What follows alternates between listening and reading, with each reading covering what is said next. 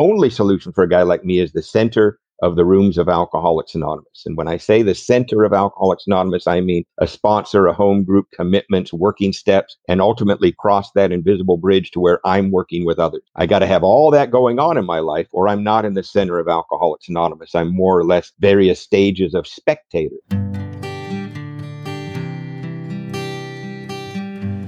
Well, hello, friends of Bill W. and other friends. You have landed on Sober Speak. My name is John M. I am an alcoholic, and we are glad you're all here, especially newcomers. Newcomers, that is, both to recovery as a whole and newcomers to this podcast. Sober Speak is a podcast about recovery centered around the 12 steps of Alcoholics Anonymous. My job here on Sober Speak is simple. My job is to provide a platform to the amazing stories of recovery all around us. Consider Sober Speak, if you will, your meeting between meetings. Please remember, we do not speak for AA or any 12-step community. We represent only ourselves. We are here to share our experience, strength, and hope with those who wish to come along for the ride. Take what you want and leave the rest at the curb for the trash man to pick up. Hi-oh! That was the voice of Mr. Carl M. from Covina, California, that you heard at the beginning of this episode, and you will be hearing so much more from him in just a moment. But first things first. This episode is coming at you and brought to you by William and David and Gerhard. Do you know what William and David and Gerhard did? Well, just in case you were a first-time listener, they went to our website, soberspeak.com. They clicked on the little donate tab at the top of the page, and they made a contribution. Thank you so much, William and David and Gerhard, for your generosity. This episode is coming right out to Ewan's. And did you notice, by the way, it just kind of came to my mind right before I started this little recording, the hi-yo at the beginning of the episode. That is a throwback word to Mr. Ed McMahon from the Johnny Carson show, if you remember him. He used to say, hi-yo, every time they started out the episode. But nonetheless, John M., just another bozo on the bus, will be the chairperson for this meeting between meetings, and I am truly honored and privileged to serve all of you listening in. So take a seat, if you will, around this virtual table, and you can't see it, but I'm doing a little circle with my finger here. Take a seat, if you will, around this virtual table, and let's get started. Remember now, no matter who you are or what your past looks like, you are welcome here. It is an open table for all, and we are glad you have joined us. I'm going to go right into the ep today because Mr. Carl M. is absolutely fantastic, and I want to get you right to his story. This is Carl M. We're calling this episode The Center of Alcoholics Anonymous. And Carl is with a K, I might add. He's from, as I mentioned on the beginning of this, he's from Covina, California, and they are my understanding, the self-proclaimed sobriety capital of the world. And Carl talks about that a little bit. We talk about being in the center of AA, what that means to Carl. We discuss the doctor's opinion at length, and that includes craving, an abnormal reaction to alcohol, a mental obsession, that strange mental twist we have where alcohol is concerned, and the catch-22 of alcoholism. We discuss the Christmas letter that his parents sent out that describes his relationship with his family. It's both entertaining and sad at the same time, but you'll understand what I mean when you hear it. We talk about antabuse. We talk about the Gong Show meeting that is still located in California. We discuss Paco, his fellow patient in rehab, And you got to hear about Paco.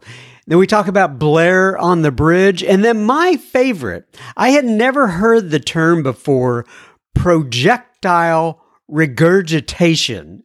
And you could just use your imagination on what that means, but Carl will explain it in the episode itself. And then we talk about staying sober one day at a time. All right. We're going to hear that and much, much more from Carl. Go ahead and stay tuned, and we will have plenty of listener feedback at the end of the episode. Enjoy, folks. Okay, everybody. So today we are sitting here with Mr. Carl M. in Covina, California. So, Carl, why don't you go ahead, introduce yourself, give your sobriety date if you wish, and then we'll get this thing cranked up. All right. Thanks, John. My name's Carl. I'm an alcoholic, and my sobriety date is January 21st, 1987. 1987. You've been around for a little while. For a while. Yeah. If you could see me right now, I got here at 25 years old, and you can definitely, and looking at me now, that was a long time ago. And I've heard you say, so you're in Covina. By the way, where is Covina in California? Covina is part of Los Angeles County, and the best way to put it would be I could be in downtown Los Angeles in about 18 minutes or Hollywood in about 22 minutes if there was no traffic. But that means midnight or 1 a.m. During normal times, it takes an hour. Right. So the mileage isn't too far, but it's a lot of traffic. Exactly. And I have heard you say before something to the effect of Covina is the sobriety capital of the world. Did I hear that right? Yeah, my home group is very humble about that. We actually have a banner. It's about 8 feet by 3 feet that goes up on our wall at our local clubhouse, and it says Covina, sobriety capital of the world. Has a picture of a globe and an arrow pointing right there to Covina. Yeah. And what would bring on such a high and mighty title there? Well, throughout the 1970s, 80s, and 90s, there was a huge amount of old timers that sort of retired. Covina was one of the very first sort of places a little bit east on your way towards Palm Desert that a lot of people might have retired to, sort of the first nice suburb. And it just sort of grew from there that a lot of people with a lot of years are here. And as a result of that, in the 70s, 80s, and 90s, and those old timers worked with so many people that we literally have an army, a small army of sober people in this little town called Covina. Covina is only 48,000 people. Now, there's a thing called West Covina that has 375,000 people. But Covina proper only has 48,000 people, but we got about 2,500 solid, sober members of the recovery community in Covina. Okay, so let's go ahead and turn a corner then. So let me ask you this. I know you've been around since, like you said, 1987, had a lot of experience within the rooms of Alcoholics Anonymous. When you think about what separates guys like me and you in terms of alcoholism and, where we struggle and what separates us from the average temperate drinker, if you will, what comes to mind for you? Well, I just go right out of the book and the doctor's opinion. And I love to talk about the thing that separates me as an alcoholic from the non-alcoholic. It's one of my favorite things to talk about. And, I like to talk about a lot of things. I love a lot. I think a lot of things are important. I have passion for a lot of things. I spend a lot of time doing stuff. But there's nothing more important than the fact that I'm an alcoholic. And the reason that I believe I'm an alcoholic is really very simple. I believe I'm an alcoholic because I've got a really strange relationship with alcohol. That's what makes me alcoholic. I can have all sorts of other weird stuff going on, or I can be absolutely normal in other respects. But I got a really weird relationship with alcohol. And this strange relationship that I have with alcohol takes on a few forms. The first part of this strange relationship that I have with alcohol happens when I drink it. A really strange thing happens when I drink booze, and the book calls it, in the doctor's opinion, calls it an abnormal or allergic reaction. that happens to me physically when I drink alcohol. They say that the symptom of this allergic reaction is what they refer to as something called the phenomenon of craving, meaning unexplained. And the best way that I can describe this thing that the book calls the phenomenon of craving in my life is that it seems like whenever I drink booze, the more booze I drink, the thirstier I get. It literally happens. That happens with nothing else that I drink. I'm drinking a cup of coffee right here, right? And I'm sipping on that, and I'll probably finish that sometime the next hour. But once I finish that cup of coffee, I can promise you, I am not going to go buy 3 pounds of coffee and lock myself in a cheap motel room, right? It's not going to happen, right? So that's the first thing that separates me as an alcoholic from the non-alcoholic. My physical reaction to alcohol, the fact that I crave more the more I drink. But I always like to say, if that's all there was to it, then just stop. Nancy Reagan would be an international hero, would have wiped out drug addiction and alcoholism with her little campaign in the early 80s of just say no. If that would have worked, I would have, and I imagine you would have gone, slapped ourselves in the forehead and said, goodness, no, right? What was I thinking? Why didn't I think of that? First sign of trouble. We'd all say no, and we'd go on and go about our lives. But I've got another really strange part of my relationship with alcohol. And what's really strange about this part is that this happens when I'm not drinking. And this is the part of my relationship to alcohol that used to baffle and just destroy people that loved me, cared about me, or counted on me. See, they could actually, at least, they could fathom the idea, oh, he's been drinking for 2 days. Yes, that's why he's in the hospital. He's been drinking for 3 days. That's why he's in a blackout. That's why he got arrested, etc. It makes sense. 2 + 2 = 4. But with this thing that the book calls the mental obsession or the strange mental blank spot that I'm about to talk about, they could not make sense of that. They could not understand why I would come out of a hospital. Maybe I still got the iodine stain on my arm where they were intravenously feeding me. Or I might even have charcoal stains around my mouth from where they'd pumped my stomach. And they would watch me take a drink in the next 6 hours. And people that loved me, cared about me, or counted on me would stand there just baffled. And our book describes this as the crux of the problem. Because if we never bought the lie of taking the first drink, if we never had this thing called the mental obsession, which happens when I'm not drinking and talks me into that first drink, if that never happened, the fact that I crave would be a moot point. It just wouldn't matter, right? It would be like if I were allergic to strawberries. If I never ate a strawberry, who would care that I'm allergic? No price to pay. But I have this thing called the mental obsession. And it seemed the best way for me to describe that in my life is that it seems like no matter how much pain and suffering I may have caused for myself and definitely others, whether it was a day ago, a week ago, or a month ago, no matter how much pain and suffering, my mind was always able to rationalize and justify my walk back to the next drink at all costs. Mm-hmm. So therefore, because of these two components of my relationship to alcohol, I am in the ultimate catch-22 called alcoholism. I cannot drink successfully because of my physical response to it, but I cannot on my own not drink successfully because of my mental obsession with it. So I am damned if I do and damned if I don't. It's once again the ultimate catch-22 called alcoholism. And it's those two things that kept me on a hamster wheel for 15 years. And so that's the difference between myself and the temperate drinker.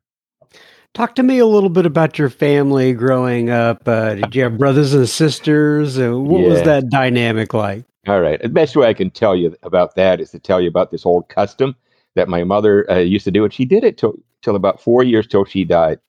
She just passed away last August at 93 years old. But a very common custom and I don't know whether it was a Scandinavian custom or a Lutheran custom, right? Because my mother was Icelandic, my father was Swedish.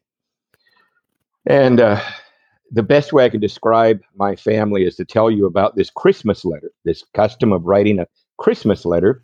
Most people will send out Christmas cards to their friends and relatives. My family actually wrote a big, long Christmas letter. And when I was about 22, I got a hold of one of these letters that had been sent out the previous Christmas. Now, bear in mind, I got sober at 25. And at 22, I got a hold of one of these letters that had been sent out the previous Christmas. And as I read it, it let me know exactly where I stood with my family. Now, the first paragraph of this letter talked about what my parents had been doing that year. Another impressive year, I'm sure. They were impressive people with impressive lives. They were very involved in the community. Did a lot of amazing things. That's a long story, though. But the second paragraph talked about what the Morris children had been doing that year. And that paragraph went something like this. Our oldest daughter, Christina, just graduated from Cornell University in Ithaca, New York, with a master's degree in human resources. She's now working for a large pharmaceutical company in the Midwest. She traveled to Europe this summer. She saw this, she saw that. Her hobbies are this, this, and this. She's a very happy young woman. We are very proud of her. Our oldest son, Eric, just graduated from Western Washington State University with a degree in marketing. He's now working for a large advertising firm here in downtown Seattle. He loves to golf. He loves to travel. He's engaged to be married to this wonderful woman named Mary Lou, who works for a very small company here in Seattle named Microsoft. It was small at one time. Wow. And they love to golf together. They love to travel together. He's a very happy young man. We are very proud of him. Our youngest son, Carl, just turned 22. I remember holding that letter up and turning the page over and going, really? That's it, huh? You know, you're alive. But that was, my parents, they really were sticklers for this thing called the truth. Right. And so if they would have actually told the truth about what they knew about my life that year, they would have had to put something in that letter like we had forbid Carl from even coming back to the neighborhood. We made the big mistake of taking a 2-week vacation. We came back a couple of days early, found a bunch of cars we don't recognize out in front of the house. We walk inside. There's green smoke all over the house. There's broken bottles. There's scales on the kitchen counter, and we saw Carl half dressed running out the back door. Right. So they probably didn't want that in their Christmas letter, so they were actually being kind, just to say he just turned 22. They might have added, "We think." But yeah, so I came from a non-alcoholic family. So you were the black sheep of the family, it seems exactly. like. I had to go 2 generations away to my great-grandfather from Iceland. His name was Bjarne Jónasson. My middle name is Jónasson. That's my middle name. He was an alcoholic and a bigamist. He left one family in Iceland, got on a ship and married another woman, had 3 more daughters in Canada. One of those daughters was my grandmother. And there's a lot of writings about him that say he was a fine man, a very fine man. But then they'd always add this caveat, but never do business with Bjarne if he's been drinking. Never give him any money if he's been drinking. Right? Yeah. Oh, so you found him. Were you in do I remember this right? Were you in the military? Is that correct? Yes. When did you join the military? I was 23 years old. It was shortly after that little Christmas letter thing. And things just got really ugly. A drug deal went really, really badly. And I'm a bad, failed drug dealer, even though I did it all the time because I'm such a drunk. Right? It's hard to be a good, no matter what you're doing. If you're an accountant, you're a bad accountant if you're a drunk. If you're a talk show host, it's hard to show up for work. And I'm right. a drug dealer. I'm a pot dealer, right? I'm horrible. So it really went ugly. I mean, it just spiraled out of control. I owed a lot of money to the wrong people. And I joined the Navy. And this should concern anybody that cares about the security of the United States. Right. But on my way into the Navy, I passed a potential test. It's called the ASVAB test. And this test will measure your capabilities if you show up in the same place each day. It's a potential test, really. Potential, I always love that, right? And this test that I took with the Navy qualified me to become a nuclear engineer. Right. It's that should concern anybody. Right. That the Navy would have any type of system in place that would even maybe possibly or even remotely allow somebody like me near anything nuclear. That's right. However, they have another safeguard. They made me take another test when I showed up at that base for boot camp, and I couldn't pass that test. That's called a urinalysis test, is what it's called. Right. So I lost the 2-year nuclear school, and I was just given an electrician's A school, and they sent me out to the fleet as an electrician. And I was out on a Spruance class destroyer hunting Russian submarines in the mid 1980s, which is kind of the peak of that sort of standoff between us and the Soviet Union, where we had a 200-mile treaty where our submarines or their submarines could not come within 200 miles of the coastline of either country. So we were guarding that. Like you said, it was to get away from the drug dealers, and right. And so did it work? I mean, did they straighten you up? How'd that ultimately go? Yes, because strangely enough, because the United States Navy is a huge drinking institution, right? Right. Excessive drinking is part of the deal, but my alcoholism was so far gone, and I literally, I would do well when that ship was out at sea. I really would. I would not drink. I wouldn't do any drugs. I'm out at sea, and I was actually experiencing a lot of things that a young man is supposed to experience in maturing into a man. I started to recognize the training I was getting, the discipline, the camaraderie of the other men, and what we were doing was actually making a difference. I had all those feelings, but I'm alcoholic, and alcoholism would laugh at a young man that thinks he's going to get his life together, right? I mean, literally, the way I kind of like to picture it is alcoholism would laugh at me and say, "You think you're going to avoid me? I can take the love a mother has for her children. You don't think I can take this away from you?" And indeed, the ship would pull into a port. I'd take a drink, and now, remember at the beginning, I described that craving that I have, and I would go on 3 and 4 day drunks. Didn't matter if I only had 2 days of liberty. I'm on a 3 or 4 day drunk. It's a very strange feeling coming back. Finding myself coming out of a blackout at 6 a.m. in the morning in a foreign country, standing on a large pier, looking up and down that pier going, there was a destroyer here the other day, right? Military superiors frown on that behavior. It's called missing ships movement.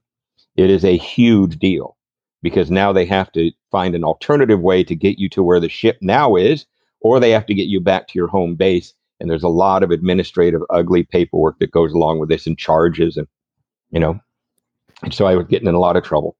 Ultimately, they put me on Antabuse. Antabuse is medical science's best shot at the alcoholic, right? It's this little pill that looks harmless. My God, it just looks like a little aspirin pill, for God's sake.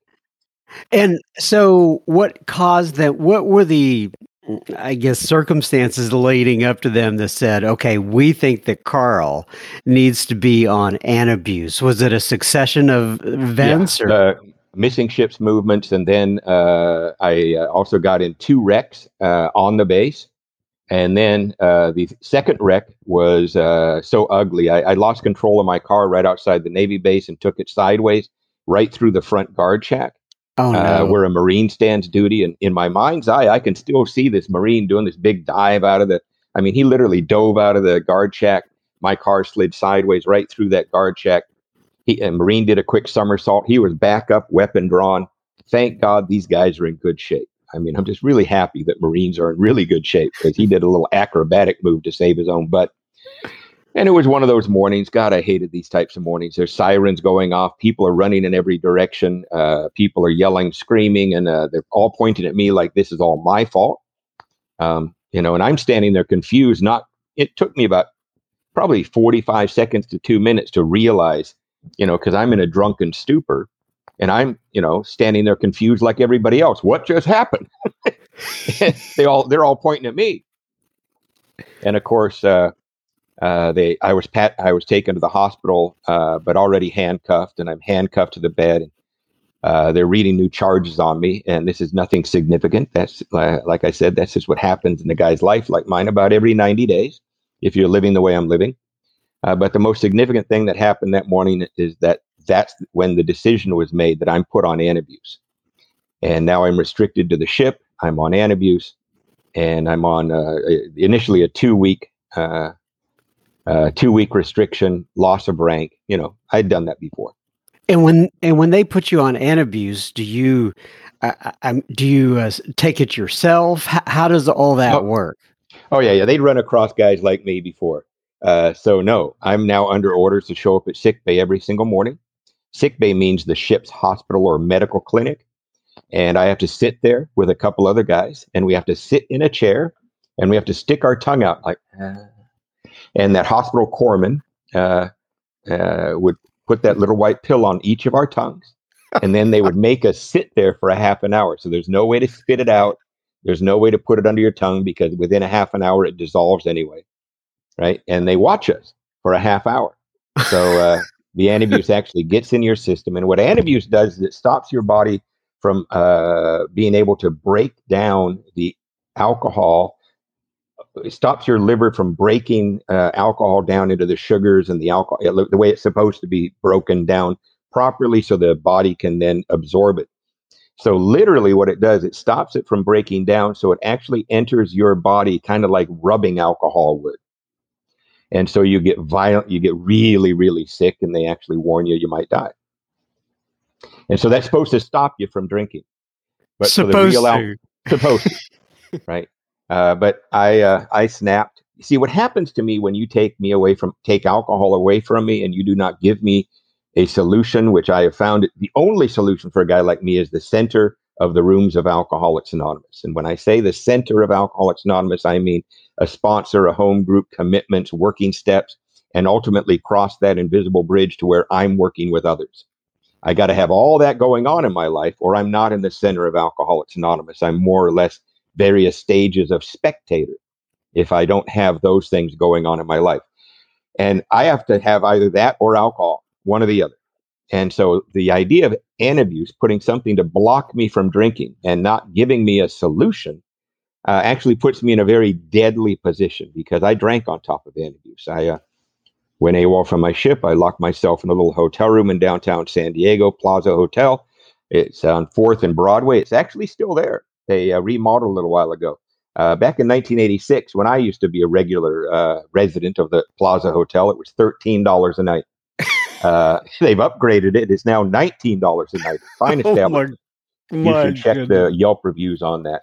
I think they've actually done an even better job lately, and are now using it as government subsidized housing for the homeless.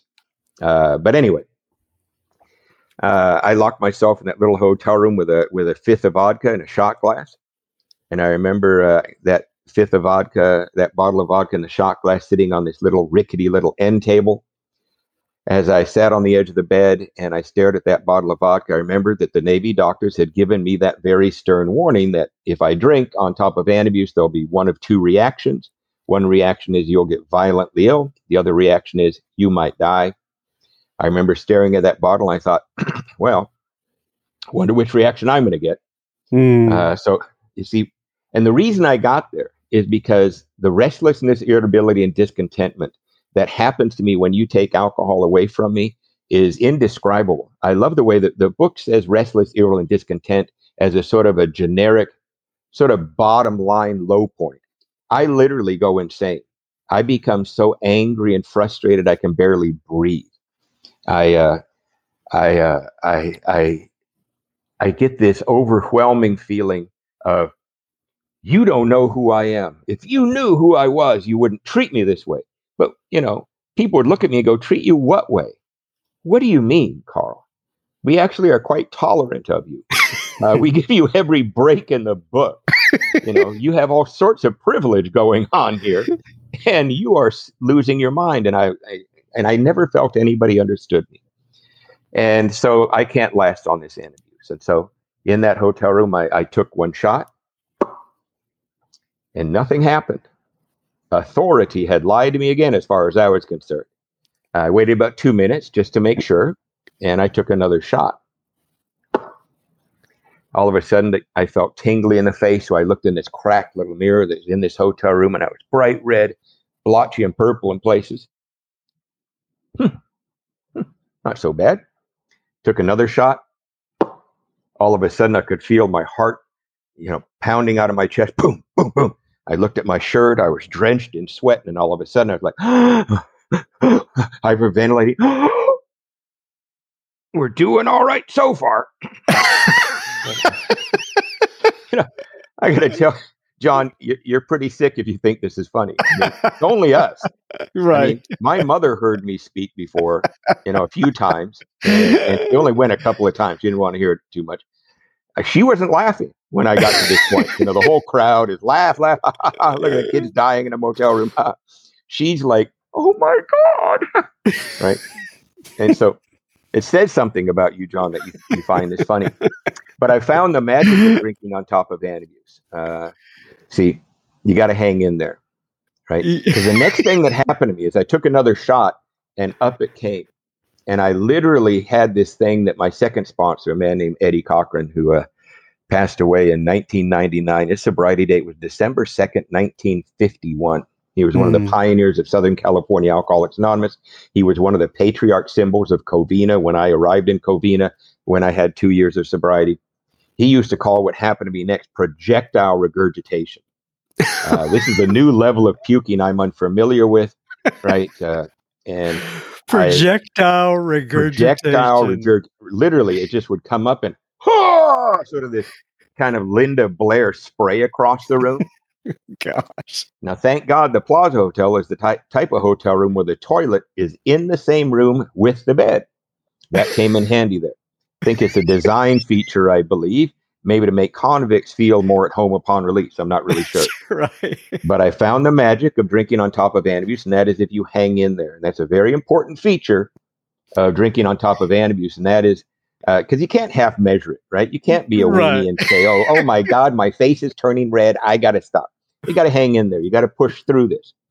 And I found that if I kept drinking and I kept puking and I kept drinking and I kept puking about an hour to an hour and a half, enough of the Antabuse would kick out of my system and I quit throwing up and I would just be left with red face, hyperventilating and sweating, and I'm all right with that. So ultimately, if you're going to drink on top of Antabuse, you might need to get ready to really reach down deep inside yourself for a level of commitment you might not even know you have. So I drank on top of Antabuse the last 7 months, and then I was in handcuffs one more time and delivered into a military treatment center. And all right, let me take a little break here. We'll be continuing our conversation with Carl M. in just a moment. Just a reminder, you were listening to Sober Speak. You can find us on the World Wide Web at soberspeak.com. You can also find the donate button on our website. You can use if and only if the Spirit moves you to do such. Please keep in mind this is a podcast funded by you, the listener. Sober Speak is a self-supporting organization through our own contributions. We are not allied with any sect, denomination, politics, organization, or institution. We do not wish to engage in any controversy, neither endorse nor oppose any causes. All right, now back to Mr. Carl M. All right, so you're in your last 7 months of Antabuse.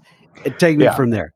Yeah, I drank on Antabuse the last 7 months of my drinking from May of 1986 to January 21st, 1987. That's the day I was one more time arrested. I'm in handcuffs.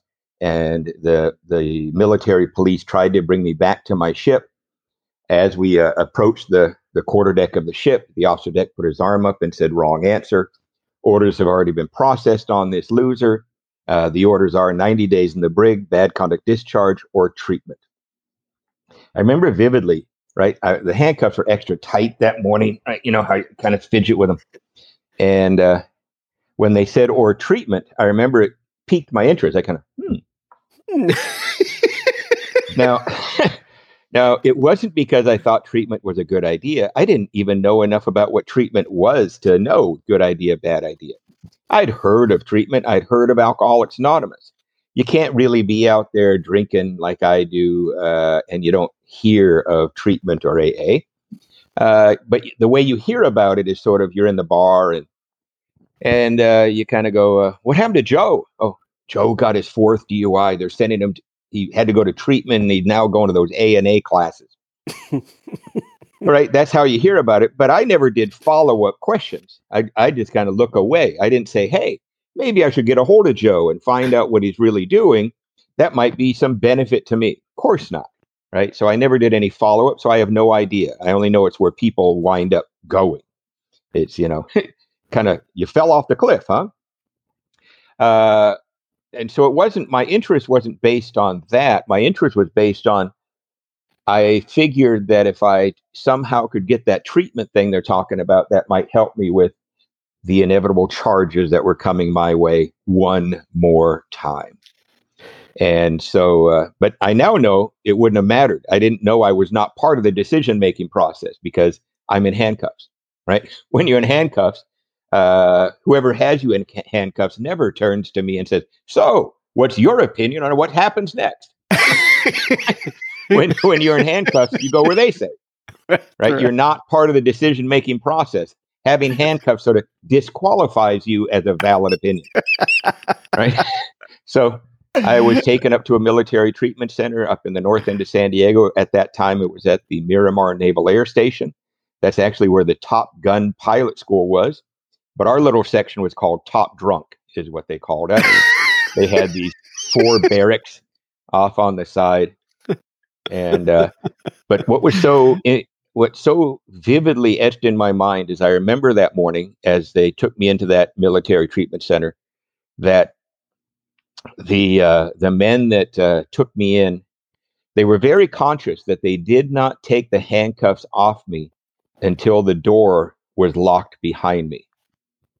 And that's just perfect symbolism of who I am without Alcoholics Anonymous. The country I'm supposed to be serving and the society in which I'm supposed to be living in and contributing to was only willing to take the handcuffs off me when the doors are locked behind me. That's who I am without recovery. And I have to remember that very, very vividly. That's who I am.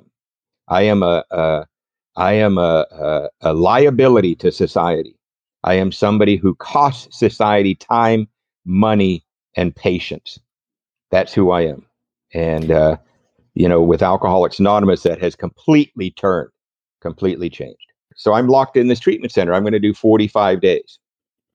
And we were, during the first couple of days in this military treatment center, they're doing medical checkups on us. They are trying to get our files transferred from whatever base or command we are from, ship, base, or command. So they don't really have our files yet because nobody, at least I wasn't, this wasn't a predestined duty station, right? This is sort of spur of the moment you're transferred to treatment. So the files have to come in. But in the first couple of days, they've got us in with these various this sort of counseling session. We are all sitting around, and this guy, I think he was a pretty new counselor, and he's trying to get us to talk, and nobody's talking. We're all like name, rank, and serial number looking down at the floor. I ain't talking. It's somewhere in the middle of the second day, this guy named Paco raises his hand and wants to talk. And this facilitator got pretty excited. Oh, finally, somebody wants to talk. Yes, Paco, what would you like to say? And Paco says, I hear that I'm supposed to be rigorously honest with you guys if I'm going to do this staying sober thing. And I want to be honest and upfront. You guys think my name's Paco. You will find out in a few days that when my file gets here that my real name is Randy. But I want to tell you up front, my name's Randy. And I'd like you to now call me Randy now that I'm sober. And this facilitator got all excited. Oh my God, first breakthrough of any honesty of any of you SOBs. And later that afternoon, Randy was paraded in front of us, and they had made a gold name tag for him that said Randy. They slapped that on his chest. And then we were all informed that whenever staff was not around, Randy's in charge. He's like the resident manager now. Right? Oh, no. Resident sergeant, whatever term. So now, Paco's job now is if he catches us smoking outside of a bathroom window, or if we aren't making our beds properly, he's on us. So we all hated Paco, right? We all hated Paco. Randy. Randy now. Yeah, we call him Randy. And, I remember we were about ready to get out of the military treatment center. Now, during that 45 days, I had a phenomenal response to the AA meetings they took us to.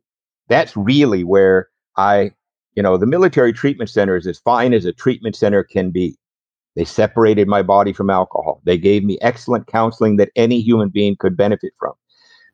But my alcoholism got treated by about 4 or 5 nights a week. We would be put in vans and we'd be taken out to meetings of Alcoholics Anonymous. And you don't see it very much anymore, but back in the 80s and 90s, you would see the military and any of the cities in Norfolk, Virginia, probably in Texas too, that you would see military people sitting in the back of meetings that were in the military treatment center. They were allowing us to come in and watch the meetings of Alcoholics Anonymous. And I'm so grateful that Alcoholics Anonymous allows outside agencies to refer people to open meetings and allow them to sit along the back and watch Alcoholics Anonymous. Now, I didn't know at the time there's a difference between watching Alcoholics Anonymous and actually doing Alcoholics Anonymous.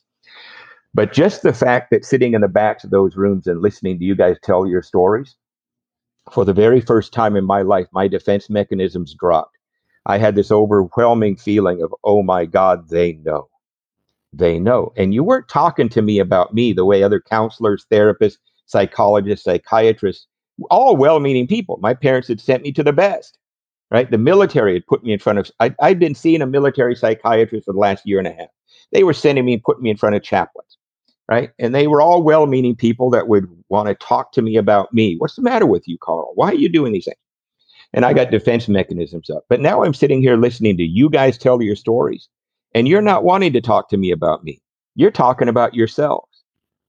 And I could tell that you had no motive, right? I could tell this. You would be there doing that whether I was here watching you or not.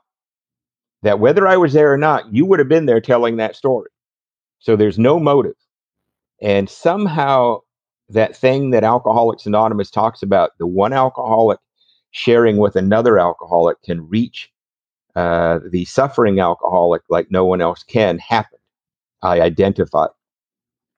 So that's what happened while I was in treatment. I identified with Alcoholics Anonymous. I intuitively, I knew my chance for survival will have to be there if I decide I want to survive this alcoholism thing.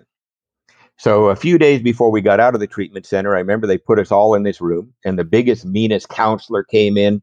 He was a Marine, right? And that day he's wearing his full dress uniform. And I got to tell you, a Marine in his full dress uniform was a very impressive, intimidating sight. And he came in that morning, just really squared away, looking sharp. And he walked up to this podium in front of this room, and there's about 35 of us that were getting out of the treatment that day, in a couple of days. And he leaned on this podium and he stared at us. He kind of panned the room. And he said, you 35 have been through one of the finest treatment centers in the world for alcoholism and drug addiction. And our statistics over the years have shown us that out of you 35, only one of you will stay continuously sober from this day forward. Many of you will die, go insane, or maybe you'll find recovery again. But there's only one of you that will stay continuously sober from this day forward. Man, you could have heard a pin drop in that room. The only thing you could hear was me going, shit. Because I knew if only one of us was going to make it, it was not going to be me. We all knew who it was going to be. It's going to be Randy over here, right? He's now the poster boy of the treatment center, for God's sake. He's already written a term paper on acceptance, and he's quoted page 449, Dr. Paul, and he's the star boy of the treatment center. So a couple of days later, they're letting us all out, and people are being taken back to their ships, bases, and commands in various different ways. But there was about 4 or 5 of us that had been arrested in vehicles the night before we were thrown into this place. And we were told that our vehicles had been in an impound lot.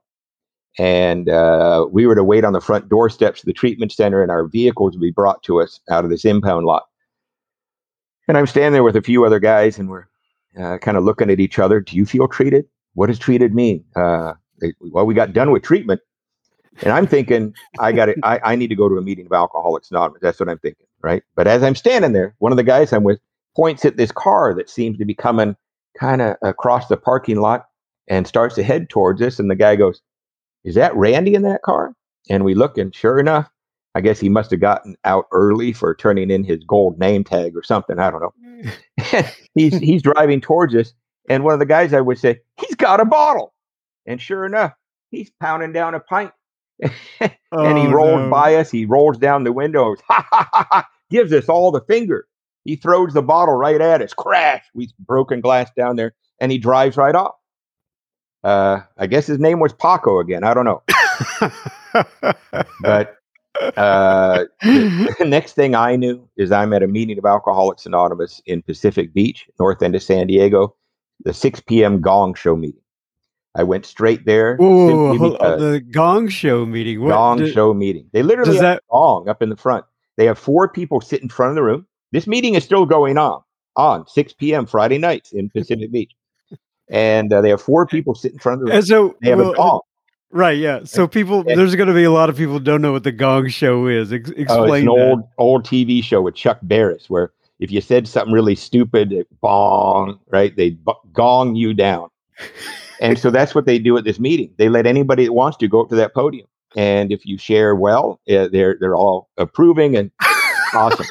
But if you get up there and you start complaining or sniveling or talking about something that's not Alcoholics Anonymous, those 4 people start making noise. They start being disruptive, right? To sort of let you know you need to wrap it up. If you are so self-obsessed you don't notice that these 4 people are now making noise, they will pull out the mallet.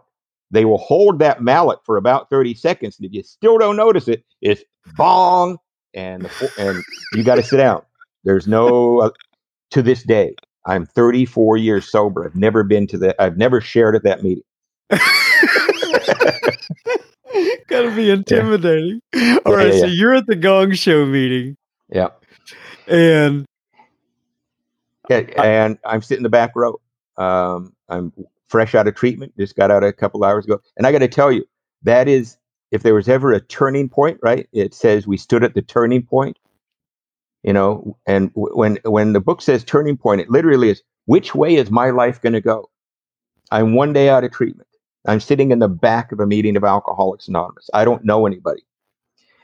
And what happens next is probably the essence of what AA is supposed to be. I'm sitting in the back of that room. It's a big, bustling, crazy meeting, probably 150 people. The room only fits about 130, but there's 150 people in there, and I got a seat in the back row. And one guy that night operating on his primary purpose. I'm sure there were many other men that were operating on their primary purpose, which is to look for someone to carry the message to, look out for the new guy. That's the primary reason we're at meetings. There's many secondary and tertiary reasons to be at a meeting, but the primary purpose is to support the new person, right? Laughter, fellowship, hearing something clever, insightful, all secondary and tertiary reasons to be at a meeting, right? But the primary reason is to support the new person. And that's what this guy was doing. And he found me sitting in the back row.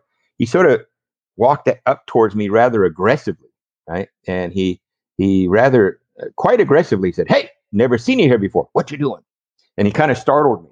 And at that point in my life, if you startle me, I might accidentally tell you the truth.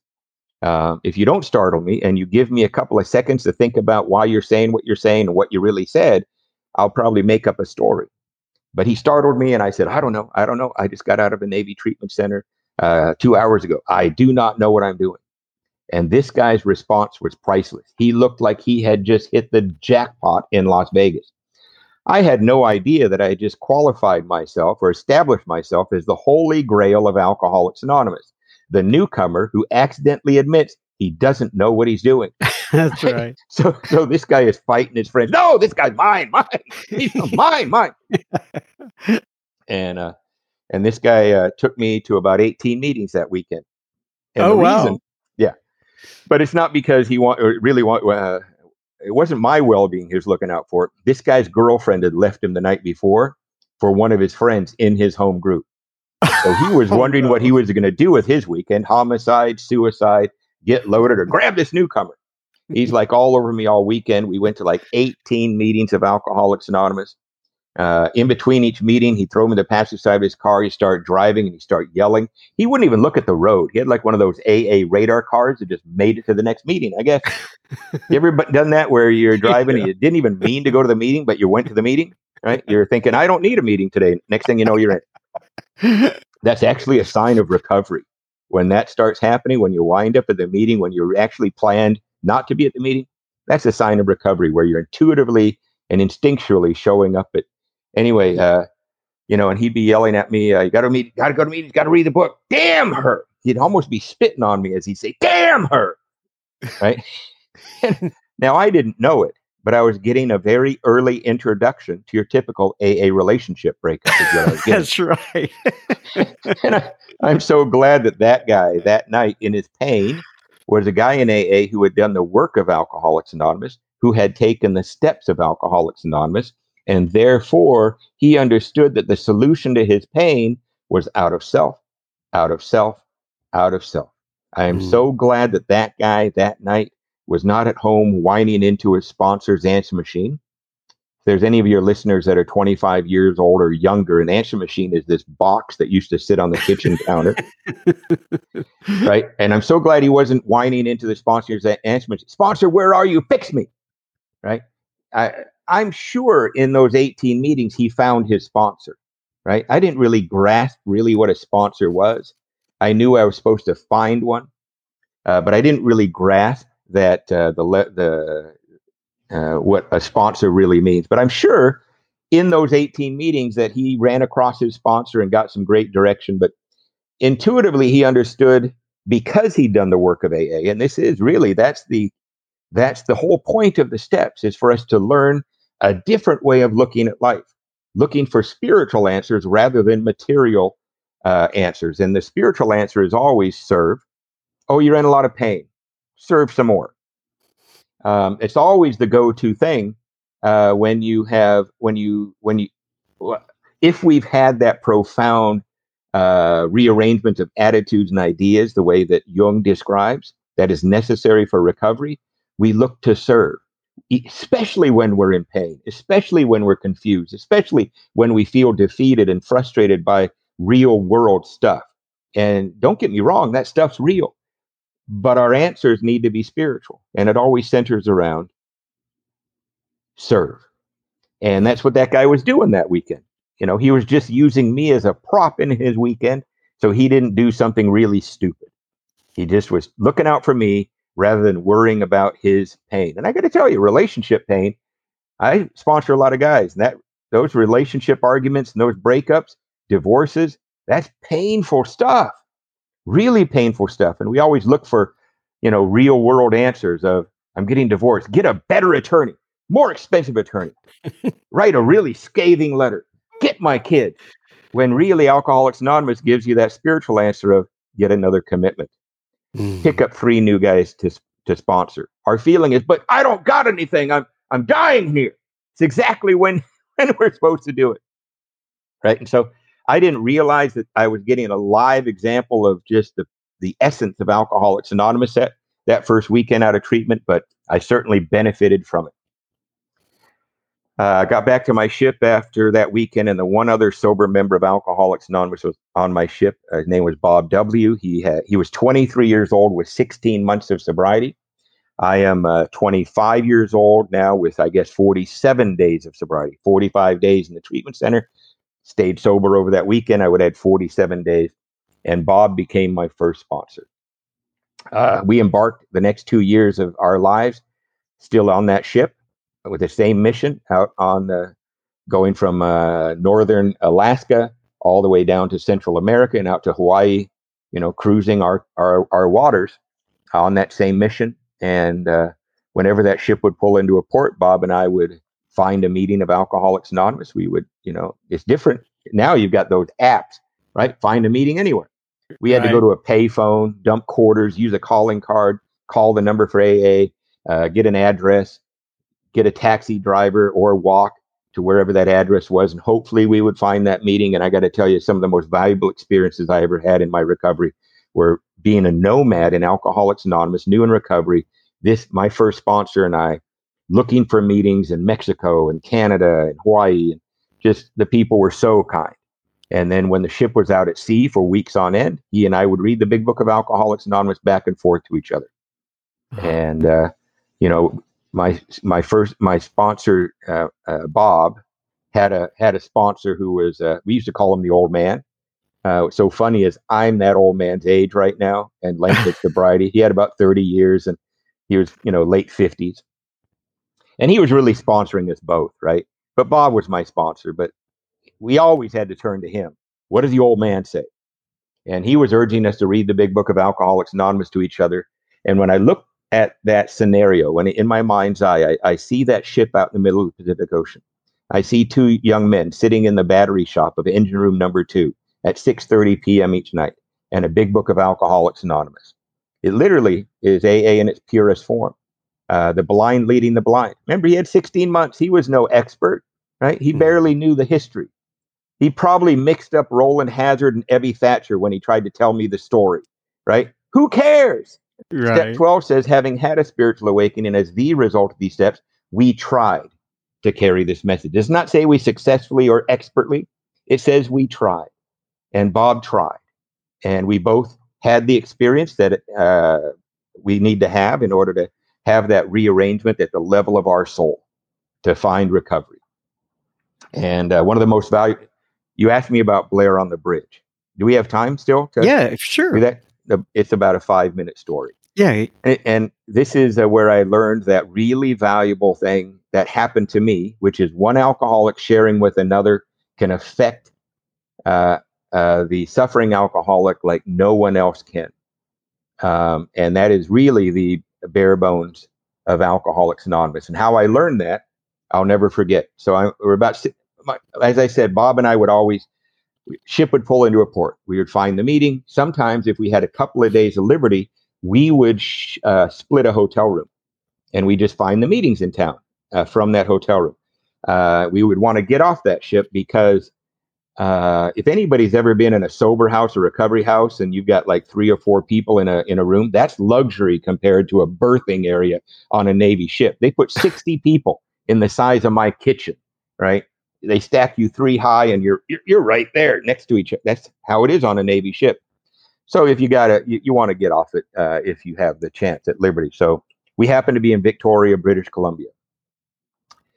We got a hotel room at the Strathcona Hotel. I still remember that name. And we went out to the AA meeting after that night. And after the meeting, Bob, my first sponsor, said, hey, I'm not really feeling too well. I'm going to head back to the hotel. I stayed out with the AAers from the meeting, maybe went out for coffee, went to another meeting, chased a girl. I don't know, maybe all 3. Right. Who knows? But a couple hours later, I come back to the Strathcona Hotel and I open up the hotel room and there's Bob with another guy from our ship named Blair. Now, on the way back to the hotel, Bob had found Blair on the street, and Blair was just wasted, right?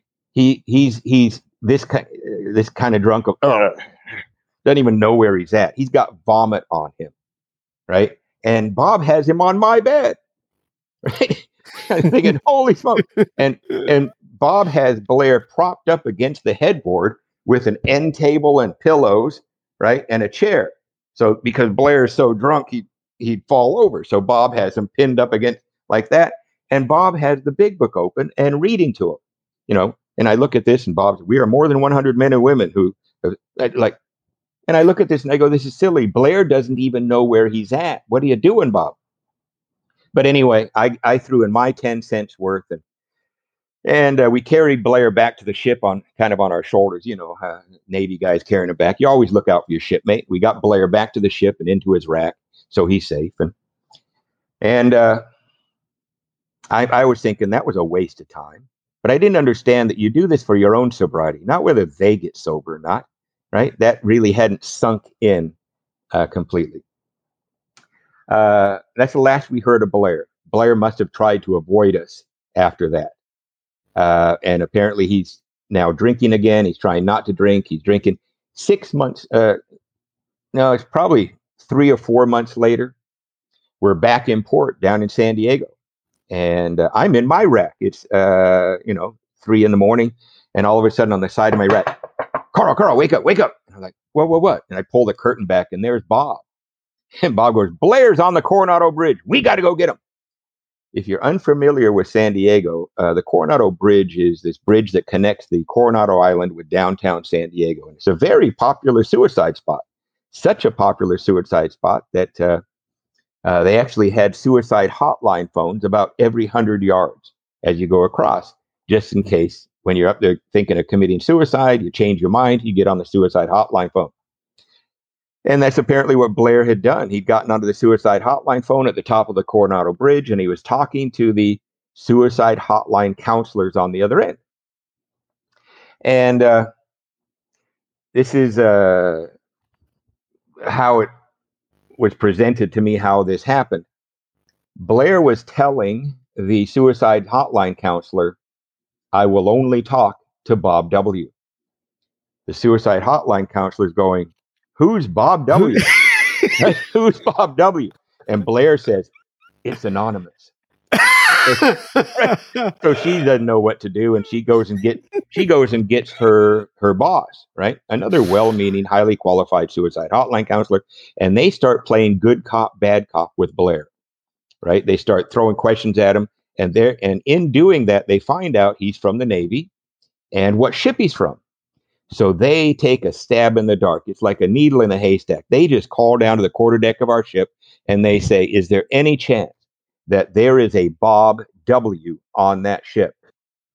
And the guy who answers the phone on the quarterdeck that morning, now my first sponsor, Bob, he would guard your anonymity at the level of that ship, but he never guarded his own, so he could be of service at any time.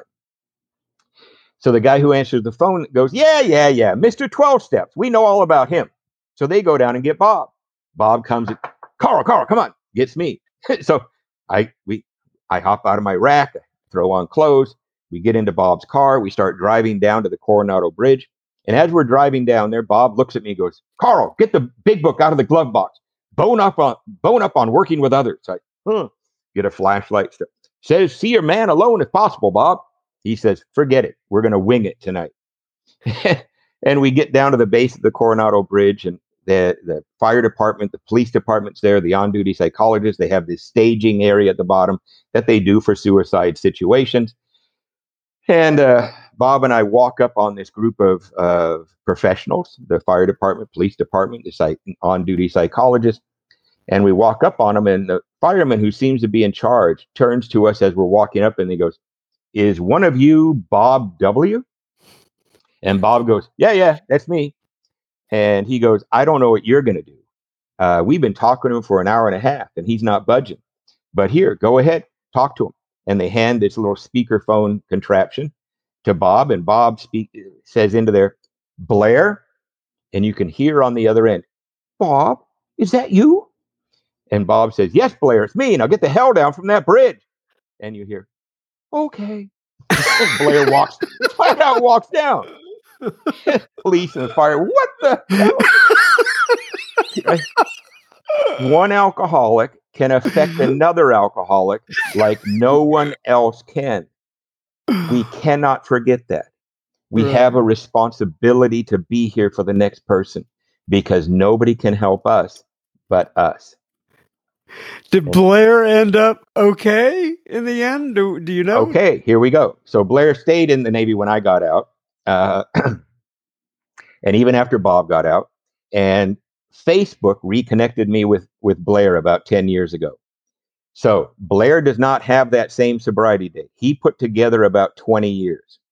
And then he lost his sobriety.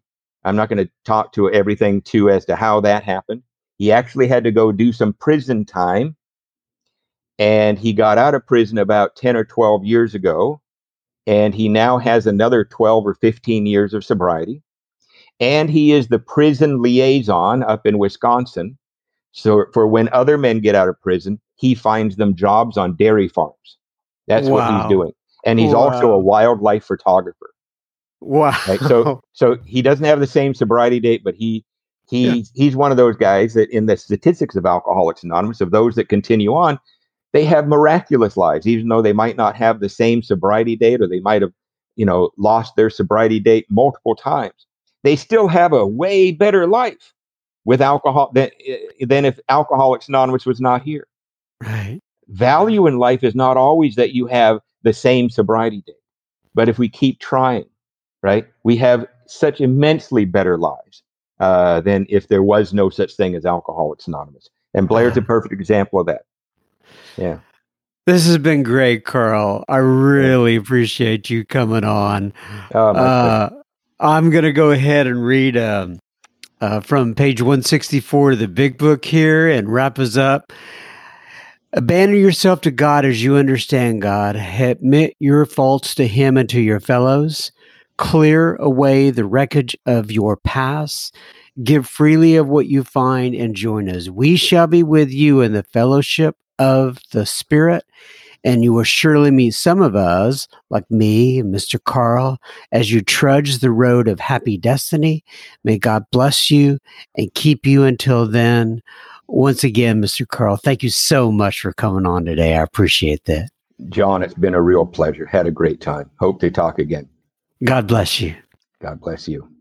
Once again, thank you so much, Mr. Carl M., for coming in here and sharing your story, not only with me, but all of the listeners of Sober Speak in all four corners of the world. It is much appreciated. Now, remember, everybody listening in, we don't want you sharing your gossip in the group or anywhere else for that matter. But if that episode had a positive impact on you, please pause your device and share it with a friend or family member. It may be just what they need today.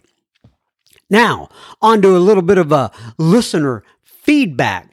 David A. writes in, and David A. actually wrote in last week, and I read his response on air, and he said, so he's commenting on what he read to me last week, but the subject line is "Send firefighters my way." And he says, "Good day, John. I just listened to the episode where you read my comments. Thank you for reading my letter, and please do send any firefighter my way that reaches out, or anyone else for that matter. Do take care. God bless, David A." So if you are a firefighter out there, or anyone else, I guess, according to the note that I have gotten, but specifically firefighters, if you would like me to get you in contact with Mr. David A., feel free to send an email to me, to John, John, at Soberspeak.com, and we will get you in touch with Mr. David. I will broker that deal. I don't want to put his email out on the air here. But nonetheless, thank you so much for writing in, David, and for offering up your service to others. Much appreciated. Kevin writes in and he says, "Hey, John M., thank you for making SoberSpeak available to me and the other alcoholics. I've only just started listening then again with the kitchen table meeting, and it was very good.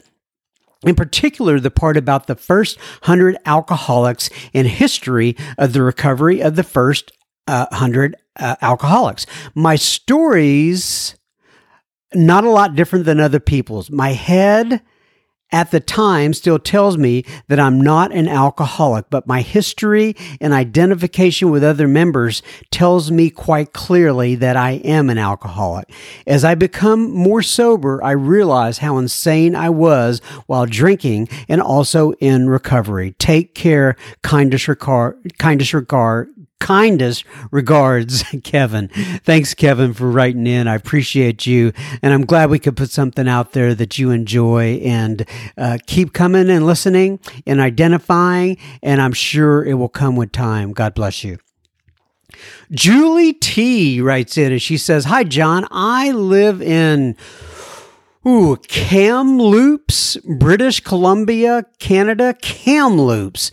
Wow, I'd like to live in a town called Kamloops, Kamloops. Nonetheless, she says, I got sober in Estes Park, Colorado.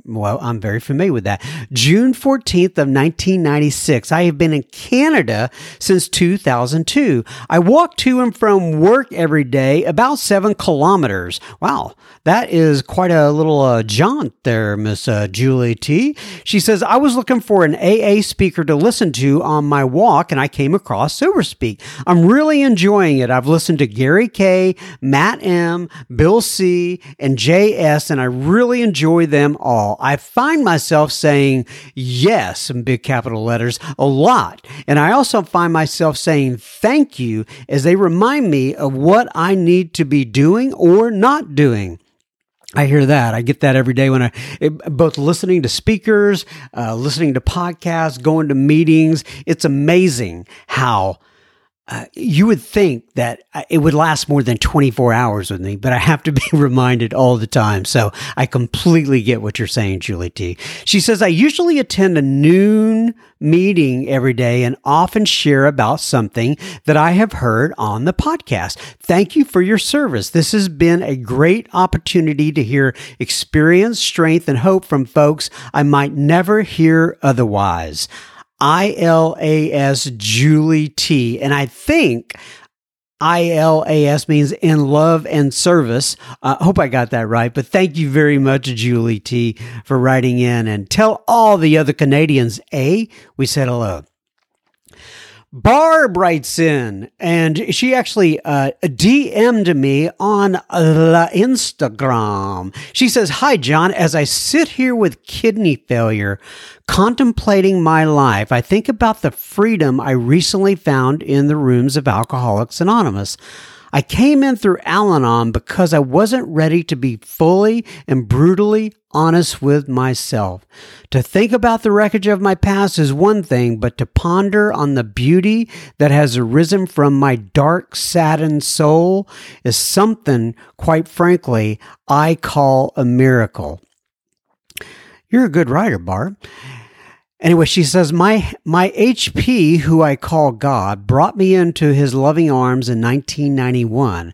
I was ill and passed away for 28 minutes in ICU. I had a near-death experience, but because of my disease of addiction/alcoholism, I thought I wasn't good enough for heaven. Can you imagine that? You know, I've always been envious of people who I've just always been into near-death experiences. And here's the deal. I would love to have a near-death experience. I just don't want to die to have it. And so I'm afraid I wouldn't come back. But that is absolutely really cool you had that. Anyway, she says, just another person in my mind who abandoned me. God didn't think I was good enough, so therefore I must be worth nothing. Well, after working the steps in AA, I had a profound spiritual experience, another white light experience, but also something more, like a whisper, every day telling me I'm wanted, understood, and loved beyond any action I could ever take. I have almost 3 years of recovery in combination after my near-death experience. I did go back out and drink, and I can't tell you how much damage I've done to my body and my soul, but healing begins with acceptance, and now I see the world in a whole new light. I don't know what my future holds, but I hope to be able to share my experience, strength, and hope on your podcast someday. Well, you never know, Miss Barb. She says, the strength of the human experience is stronger together. I love all you do. Please tell the beautiful Mrs. M hi from me. Well, I will, Barb. Thank you for all you do, and God bless you. Wow, what an inspiration, Barb. Sounds like you have had quite a journey, and I'm glad you were back on the path. I appreciate you writing in or DMing me, because I'm so cool, because I get Instagrams, and I know how to read them. And I don't even know how to respond to them. Sometimes I actually send a voice message. I've done that periodically. When I say periodically, like once in a blue moon, but I'll send a little voice message back to somebody. But anyway, I digress. Lacey writes in, and Lacey says, Hi, John. I am 51 years old. I live in Satellite Beach, Florida. My sobriety date is April 13th, 2018. By the way, she sent me a video actually also. This is the first time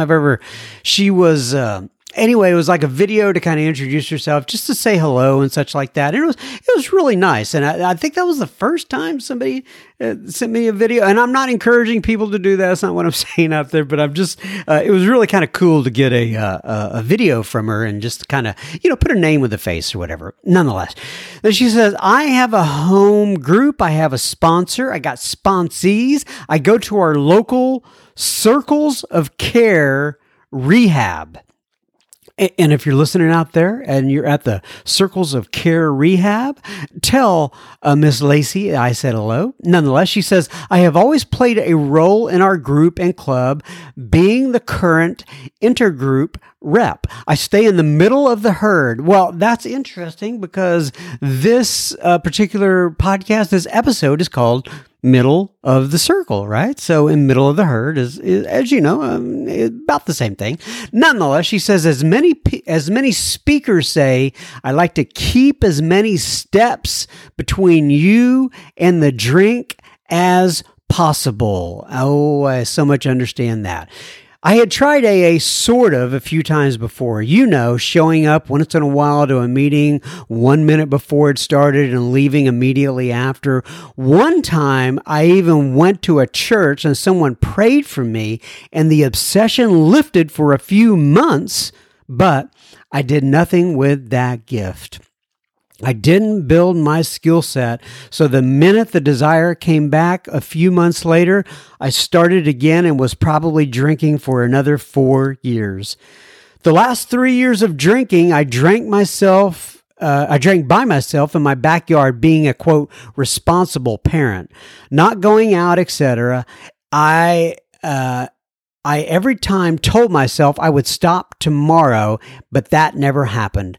I could not, for the life of me, figure out why it was so impossible to quit something that I hated. Ooh, that's a common sentiment in AA, isn't it? She says, but it was providing a solution at the same time. The fun was out of it, though, but the instant the alcohol hit the veins, it was the moment of relief of self. The first few months were, bliss, I guess. Normies don't feel what we feel. I am convinced of that. As Joe and Charlie say, by the way, if you don't know who Joe and Charlie is, I would go ahead and Google that and listen to them. They're absolutely fantastic. But she says, as Joe and Charlie say, mental obsession and physical addiction. Finally, though, with the willingness, my daughter had finally seen me drunk. I walked down to school to walk her home and I tripped on something. She questioned me about it, and she was 11-ish around this time, and I made her feel bad for questioning me. As a side note, I've always been that parent that told her she should question authority. But when she questioned me, all of a sudden, I was looking from the outside in, and it was like she was dealing with an alcoholic, and she was. It was a weird feeling. And for some reason, that did it. There were the things in the past that had happened that were much bigger than that, like losing a job. But for some reason, that was the moment that brought me willingness. I went that very next day to a meeting, scared to death, even though I was hungover, and I haven't stopped. Scared to death, even though I was hungover, and I haven't stopped since. I never before decided to come back when I was hungover because it was always easy to say you would stop when you feel like crap. But I couldn't wait this time. I didn't want to wait to talk myself out of going. I needed something that was different than what I was doing while I had the courage. I never guessed I ever wanted what I have. I never guessed I would have ever wanted what I have today in the friends, the belief I now have in a higher power, the steps to walk me through every little thing in my life. Quite amazing, as you know. You are appreciated. Thank you so much, Lacey. Well, Lacey, thank you for the wonderful feedback. God bless you. And I'm so glad that you wrote into us, that it sounds like an amazing story you have as well. God, all you guys are absolutely amazing. Absolutely amazing. I just, I think about you once again. I pray for you throughout the week, and I just love you to death. All right, everybody, that brings us to Uno Mas episode ending. We have brought this one to a conclusion. So keep coming back. It works if you work it. Hopefully I will be back next week. I have some travel kind of scheduled, and but it seems like I always manage somehow, some way to get something out. Anyway, God bless you all. Keep coming back. It works if you work it. Thanks for being here. Adios. Go, go, go.